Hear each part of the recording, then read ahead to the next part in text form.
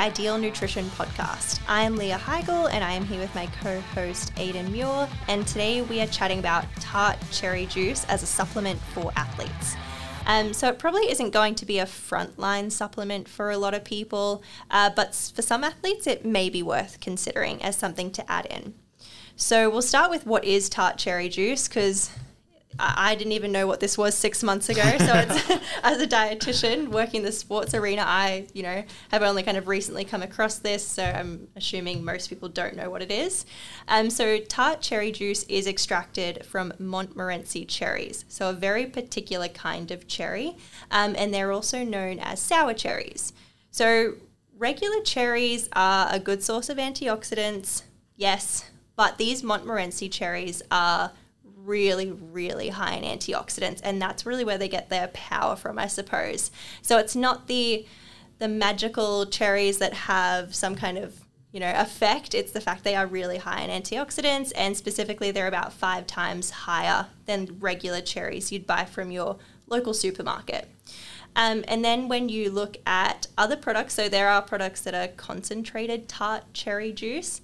They become insanely high in antioxidants. So even just like 30 mils of that stuff has a ton of antioxidants. Some of the people who promote it, they talk about it being the equivalent of 21 servings of fruits and vegetables. 21? Like just in one 30 mil serving once it's concentrated, which makes sense because if it's already 5 times higher than regular cherries, which are already high in antioxidants, it makes sense from that perspective.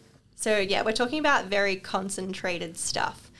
So recent research has suggested that they offer a range of health benefits, particularly stemming from that antioxidant content, in regards to exercise recovery and sleep as well. So probably the most clear-cut benefit that a lot of people report with Tart cherry juice is they get less sore. It's like it speeds up recovery is the wording a lot of people use. They get less muscle soreness after exercise. So obviously, if you train hard, compete hard, all those kind of things, improved recovery from that perspective, it's something that's pretty appealing. The mechanism is mostly based on a reduction in inflammation, so inflammatory markers. If we want to get real specific, there are clear reductions in CRP and IL-6 and uric acid. So there are clear markers that you can literally measure in blood tests and stuff like that and actually see the difference. I always get a little bit skeptical of self-reported differences in soreness because, I don't know, it's quite subjective. It's not as clear-cut as, markers on the paper and whatever, but it's that's what we're measuring. That's what we care about in this, people getting less sore. We care about what people are reporting. So there's quite a few studies that have been done on that. They're not all positive. Most of them are positive. If you look at the, broad range of research, 80% of the studies would show a bit of a reduction in soreness, and then the other 20% they can't really tell. So one example of this involved runners who were having 710 ml of Tart cherry juice, so obviously not the concentrated form, just actual Tart cherry juice, for 7 days leading up to a race. And they reported being 3 times less sore than those in the placebo group. So you can literally have it every day leading up, you can have it post, you can have it whenever, there's no real system to it, but clearly having it leading up to the event also helps how you feel after it, because I believe in that, so they also had it after the event as well. 3 times less sore, pretty beneficial. Another one utilized 480 ml for a few days leading up to and immediately post a marathon, and similarly they had less muscle damage that they could measure, and they were less sore, and once again their markers of inflammation were lower. So less soreness seems like a pretty consistent finding. And this is pretty in line with what we'd expect from high dose antioxidants. We see these kind of outcomes from high dose antioxidant supplementation. It's not surprising that Tart cherry juice is doing this because it is also so high in antioxidants. The other thing that's also relevant is that other studies have seen similar findings using Tart cherry powder as well, which I don't know if you know this, but Outwork Nutrition, their recovery thing. No. That has Tart cherry powder in it, which I think is pretty cool. Yeah, so I've used some of their product. It tastes nice, and it's as we said, this is not a frontline thing. And why would you say it's not a frontline thing? Well, for me, it would definitely come down to cost. Yeah, that's it. Yeah, so I mean, if we're talking 500 to 700 mils of Tart cherry juice, say you're consuming that daily, that's a lot of juice. So depending on other goals, that may interfere with, fat loss goals and stuff that you might have going on. It's a lot of carbs. I don't know how it tastes because I haven't had it, but being sour cherries, I don't know, maybe that would be hard to get down almost a litre a day or like half a litre. But then even going to your really concentrated stuff, the price, it's a killer. Yeah, so like going straight into that, hey, so like you can't really buy it in shops easily. Like I've tried, some people have said, like some of my clients have said that they could find it, but like every time I've looked, all I've found is like a mix like of tart cherry and sweet cherry. So it's like a 50-50 mix often, and it's like, well, suddenly instead of like if we use that like that logic around it being the antioxidants being higher and whatever, and it's 5 times higher for tart cherries, instead of having 710 mil, you'd now suddenly need like 1.3 mil or like whatever it comes out as. There's a little bit less than that, but like that one adds to the cost because you have to have a ton of it, and then two, that's a lot of carbs. Like that's even more carbs. So concentrated obviously makes sense, or at least getting pure tart cherry juice. Cherry Active is the most common one I see people in Australia getting it, so they get it online through there. But I've done the maths on it, and if you get their tart cherry juice, it is probably like $80 to order. It's a big upfront investment. If you have it once a day instead of just having regular juice you'd buy from a shop, it comes out relatively similar. Like overall, after the servings, price. It actually does come out kind of similar, but it's a big upfront investment. And like me working with people, I just don't see many people actually wanting to do that. Like it's still an upfront investment. It's not even something I have interest in doing, like to be honest. Yeah, 100%. Like I could see it being useful, like heading into a competition or during a really maybe intensive training block. But it's only if you have that kind of, after you've done literally everything else you can, if you have extra money you want to invest in your training and recovery, sure, go for it. And I think that Outwork Nutrition one, like that seems a little bit more appealing, but it's only 30 serves. It's like $80 something, and I can't remember if it's $80 US or Australian dollars. So if it's $80 US, it's even more for like 30 serves. So it's like that's not even like financially viable for a lot of people either. Yeah, and I have hard enough time convincing people to buy creatine, which is cheap as chips. So I'm not going to start recommending something that's that expensive as a broad thing. Yeah. Another reason why the tart cherry juice is of interest for athletes is actually in regards to sleep. So there is a link between having this tart cherry juice and improved sleep. This is likely due to a combination of the melatonin content of the actual tart cherries, as well as the fact they do contain tryptophan and anthocyanins. Both of these compounds do help to create melatonin. So between the three of those things contained in tart cherries, there has been that linked to improve sleep. So to add weight to that argument, there is research directly showing that tart cherry juice does increase levels of melatonin in the body and does improve both sleep quality and duration. So a study on people with insomnia found that the participants who drank almost 500 mils of tart cherry juice daily for 2 weeks on average slept 85 minutes more. 85 minutes more of sleep is a lot. Like if we're talking recovery, that 85, 90 minutes, it's going to do you good. Yeah, for sure. Like I do think it's overblown, hey. So like when I wrote a blog post about this, I included that study in there. And like I put it in there, I mentioned that to clients, but I also put the caveat being like, we probably can't expect that. Like, because the most clear cut I can be like way I can think it through and be like, why wouldn't we expect that? Is if the mechanism is increasing melatonin in the body, why isn't melatonin supplementation leading to this? Like straight melatonin supplementation. I'm of the opinion that it's pretty consistently going to help sleep. 85 minutes is like, if that happens, sweet. Yeah. But who knows? Like it's ambitious. It's not a clear cut thing, I suppose. I wouldn't, if someone had issues with sleeping, I wouldn't be just like, oh, tart cherry juice will fix you. But it could be one of those things that does help a little. For sure. And like from what I was reading on it as well, like it looks like it's far more effective for those who really do struggle with sleep, like insomnia and everything like that, versus people who are already good but just want a little bit better. Would you recommend it if someone was like, I have insomnia? It's in my bag. Like it's in Interesting. Yeah, like it's one of the things I would contemplate, because we could also even consider it's like, hey, maybe it's not even just the melatonin content. Like what if it's having the carbs an hour before bed, or like what if, like there's a lot of other factors that can go into like this whole like food matrix and all those kind of things. Yeah. But yeah, it's one of them, but there's a lot of other things that like we recommend for people looking to improve sleep. Like another common thing, like a lot of people talk about magnesium like an hour before bed helping sleep. And like the research is like on that, it's like people who have insomnia, it does seem to help.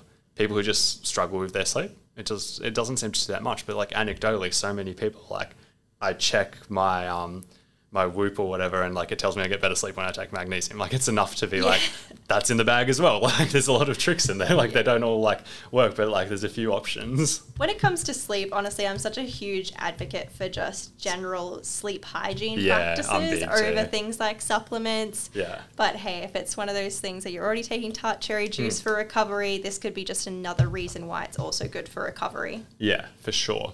So another thing that I'll briefly touch on, and like this is just such a complex topic that I don't want to go too deep on it, but it is this caveat about antioxidants. There is a discussion with antioxidant supplementation where people are questioning whether high-dose antioxidant supplementation around the time of training could actually be potentially detrimental. We know, as I spoke about earlier, that it decreases muscle soreness. Theoretically, that could be... people could assume that means it's speeding up recovery. But like the research on endurance athletes seems to show that having high dose antioxidant supplements consistently throughout a training block around the time of training seems to slow down positive adaptations, as in people don't get better at their sport that they're trying to get better at as quickly if they're doing that. And it's not that clear cut. I'm making it sound more clear cut than it is, but like the body of evidence seems to show that. A lot of people have speculated the same for resistance training, being like maybe this blunts hypertrophy, maybe this blunts adaptations around muscle growth, which I'll talk about theoretically why that could happen. But there's really not that much research on resistance training and this concept. Like a lot of people have jumped to that conclusion, but then when people have gone through the research, like there's like 2 studies on this topic. It's very hard to jump to that. The proposed mechanism for why this would happen is when we train, we're intentionally causing some form of muscle damage, and there is a bit of an inflammatory response as well that occurs due to training. What if we just like massively dampen the oxidative activity that's going on that's partly involved in the muscle damage and inflammation and everything like that, and we get less inflammation, we get less of these things, but those things could potentially be stimulating the adaptations.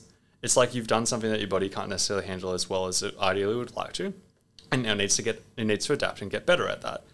Theoretically, antioxidant supplementation at high dosages can prevent that from occurring at the level that we want.